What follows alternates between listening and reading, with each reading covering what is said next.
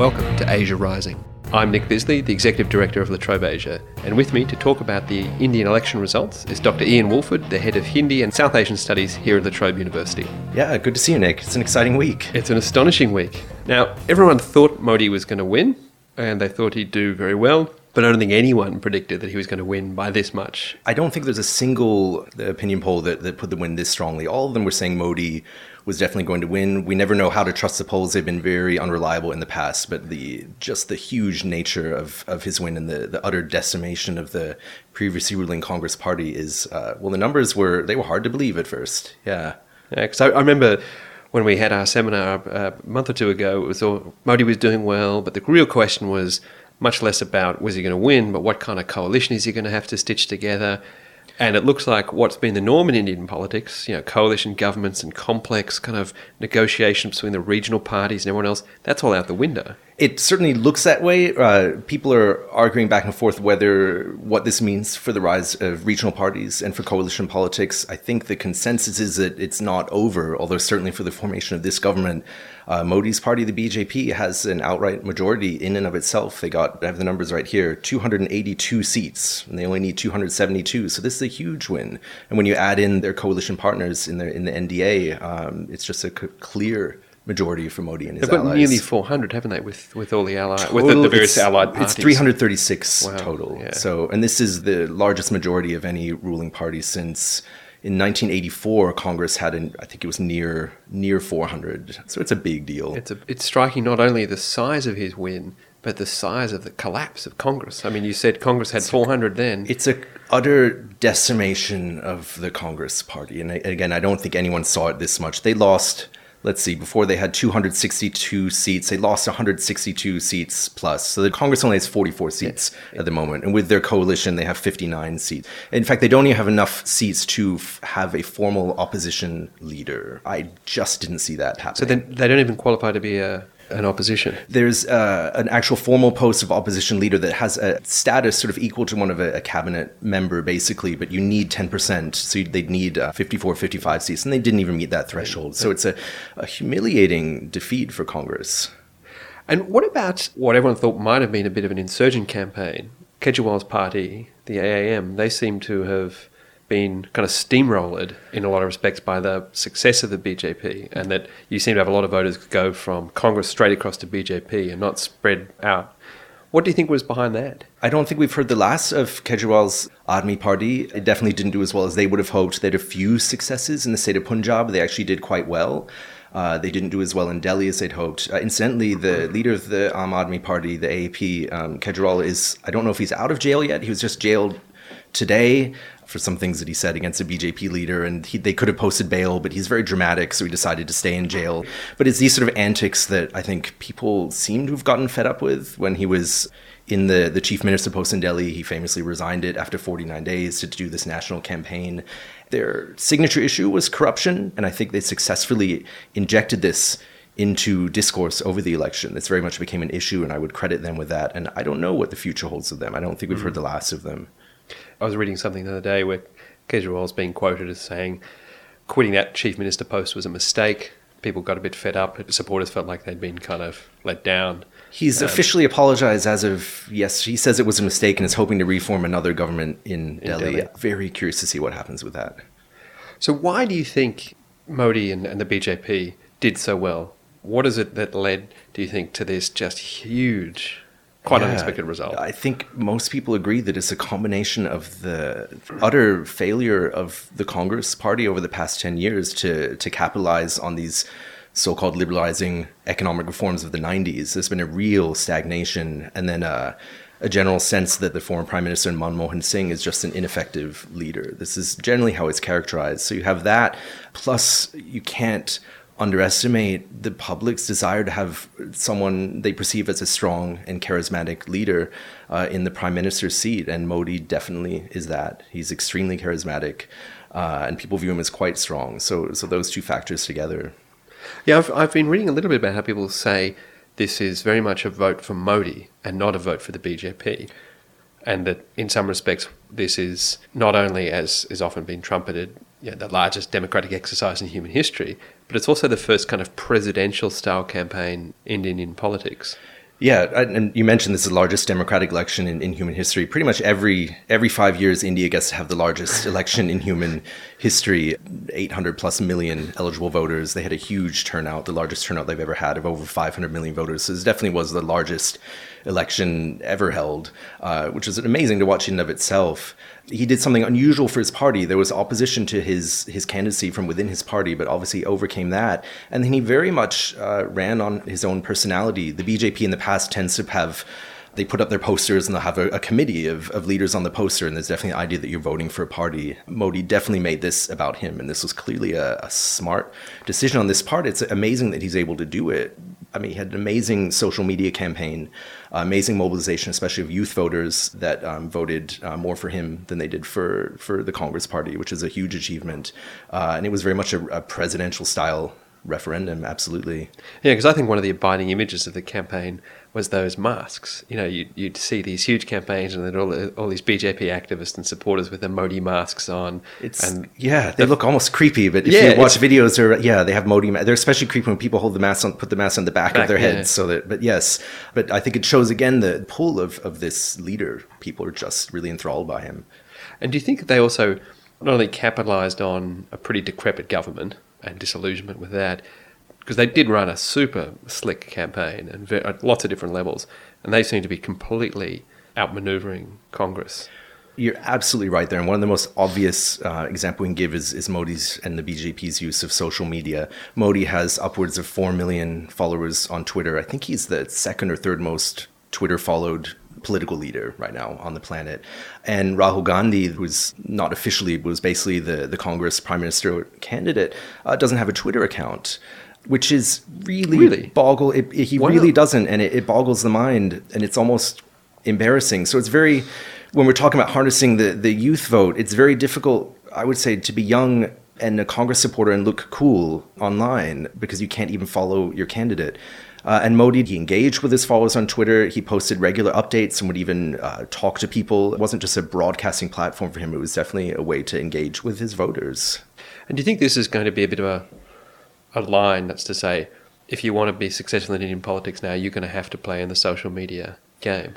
One of Modi's advisors, Swapan Dasgupta, was just down in Melbourne and gave a talk. And one of the things he said that Modi said to him in private, we can't have any BJP candidates that don't have at least 50,000 followers on Twitter.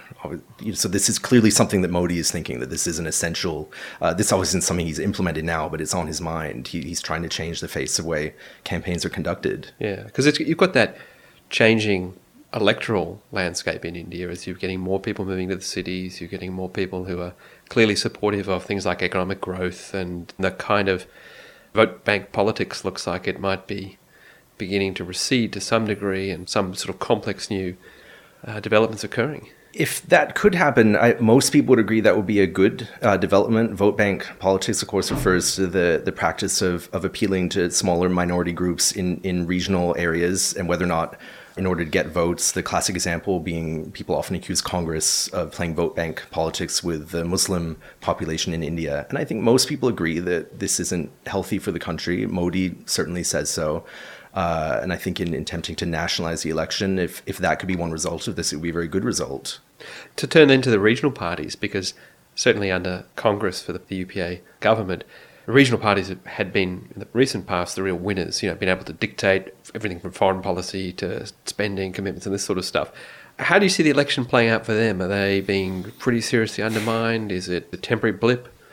I don't know myself. Some people have argued that this is just temporary, and then when you look at the actual numbers, say the percentage of the overall vote that the BJP got, they got 30 to 31% of the national vote, which I suppose in terms of things could be said isn't that high. If you have 70% of the population voting for Congress, which got 19%, or some of the regional parties. So it would be incorrect to say the regional parties aren't extremely important.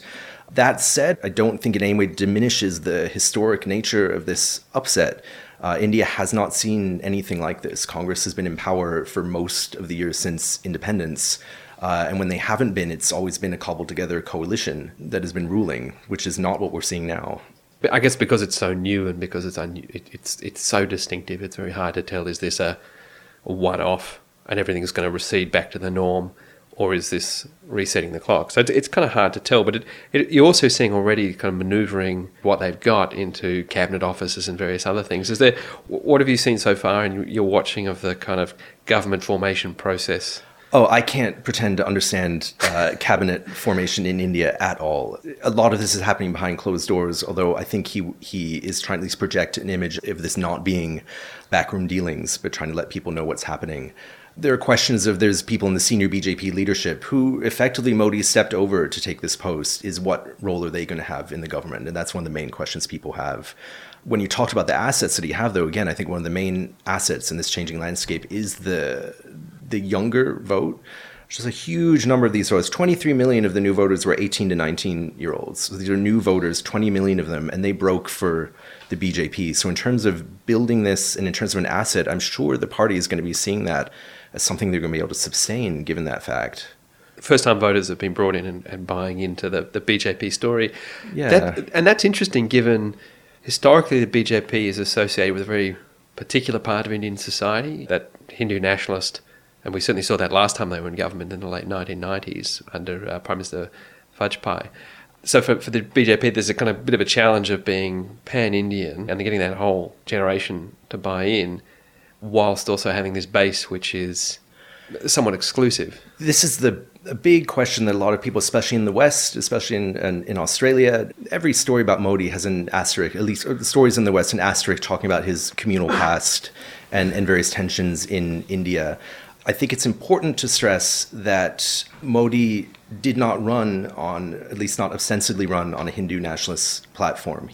Different people argue over his motivations for this, but it was very clear in all of his speeches that he was focusing on a pro-development, anti-corruption, moving India forward, corporation, business favorable platform. And it's clear that I think really this is what most people were voting for.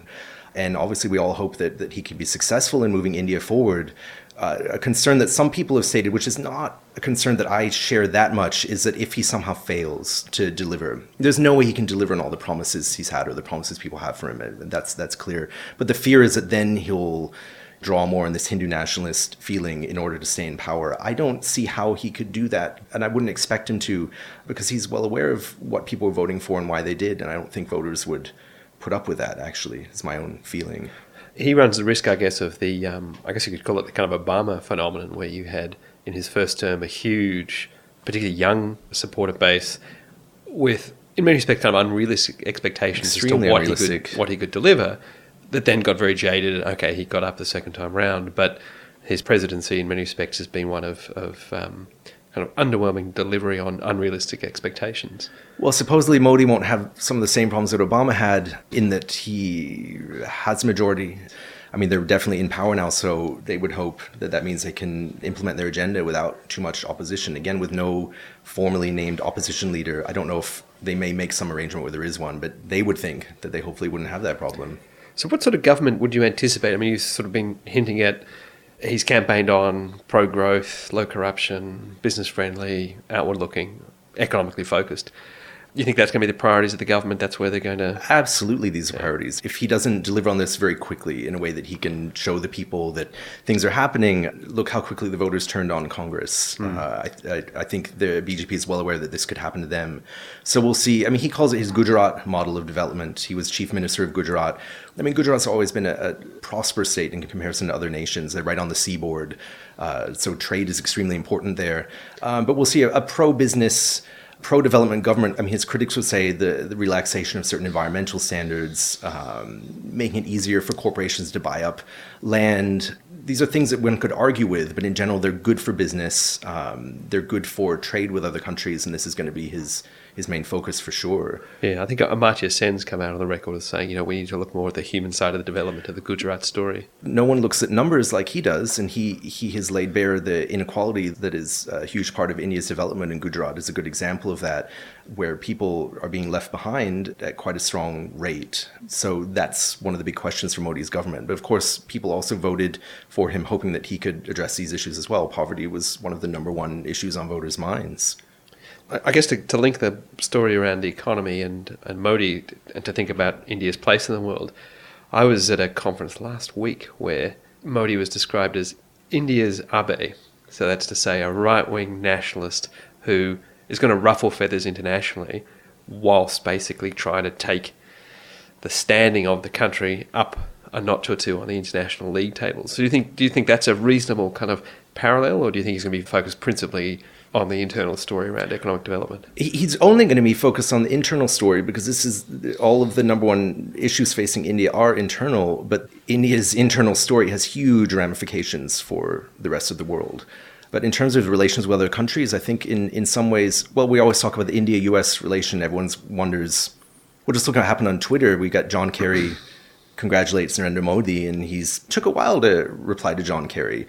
He took a while to mention, sure, Barack Obama called me. And I think the general feeling in India, and definitely in Modi's party, is that we don't need to go to the US anymore. I think we can wait for them to come to us. And do you think that relationship, though, that's been established for a while, really started under, was it about 2005, where they basically said it's okay on the nuclear bomb test. Do you think that's going to continue, or do you think they'll try to keep a little bit of distance? I don't know. Clearly there have been some tensions in the U.S.-India relationship in the past few months. They've been at a low. There was one little diplomatic flare-up, which was blown out of proportion, but I think was indicative of bigger problems. Modi, until very recently, wouldn't have even been able to get a visa to the United States because of his questions over his past role in violence in his state. This restriction has been lifted. The United States said the Supreme Court basically cleared Modi. So there's an effort clear on the U.S. to open the doors. Yeah, I mean, it was pretty clear from fairly early on in the campaign that the Americans were going to be quite content to break bread with Narendra Modi. It would have been a shock if they hadn't, yeah. Any sense of how they're going to approach China? Because I think that's the big question, I think, from a foreign policy point of view. US, okay, that's a manageable relationship. But with China, they've got a disputed border, bit of a rivalry going on, but a very good economic relationship. Yeah, I'd see him focusing on the economic partnership. I don't think this new government has any desire to antagonize, and I think they're looking to promote trade and promote economy.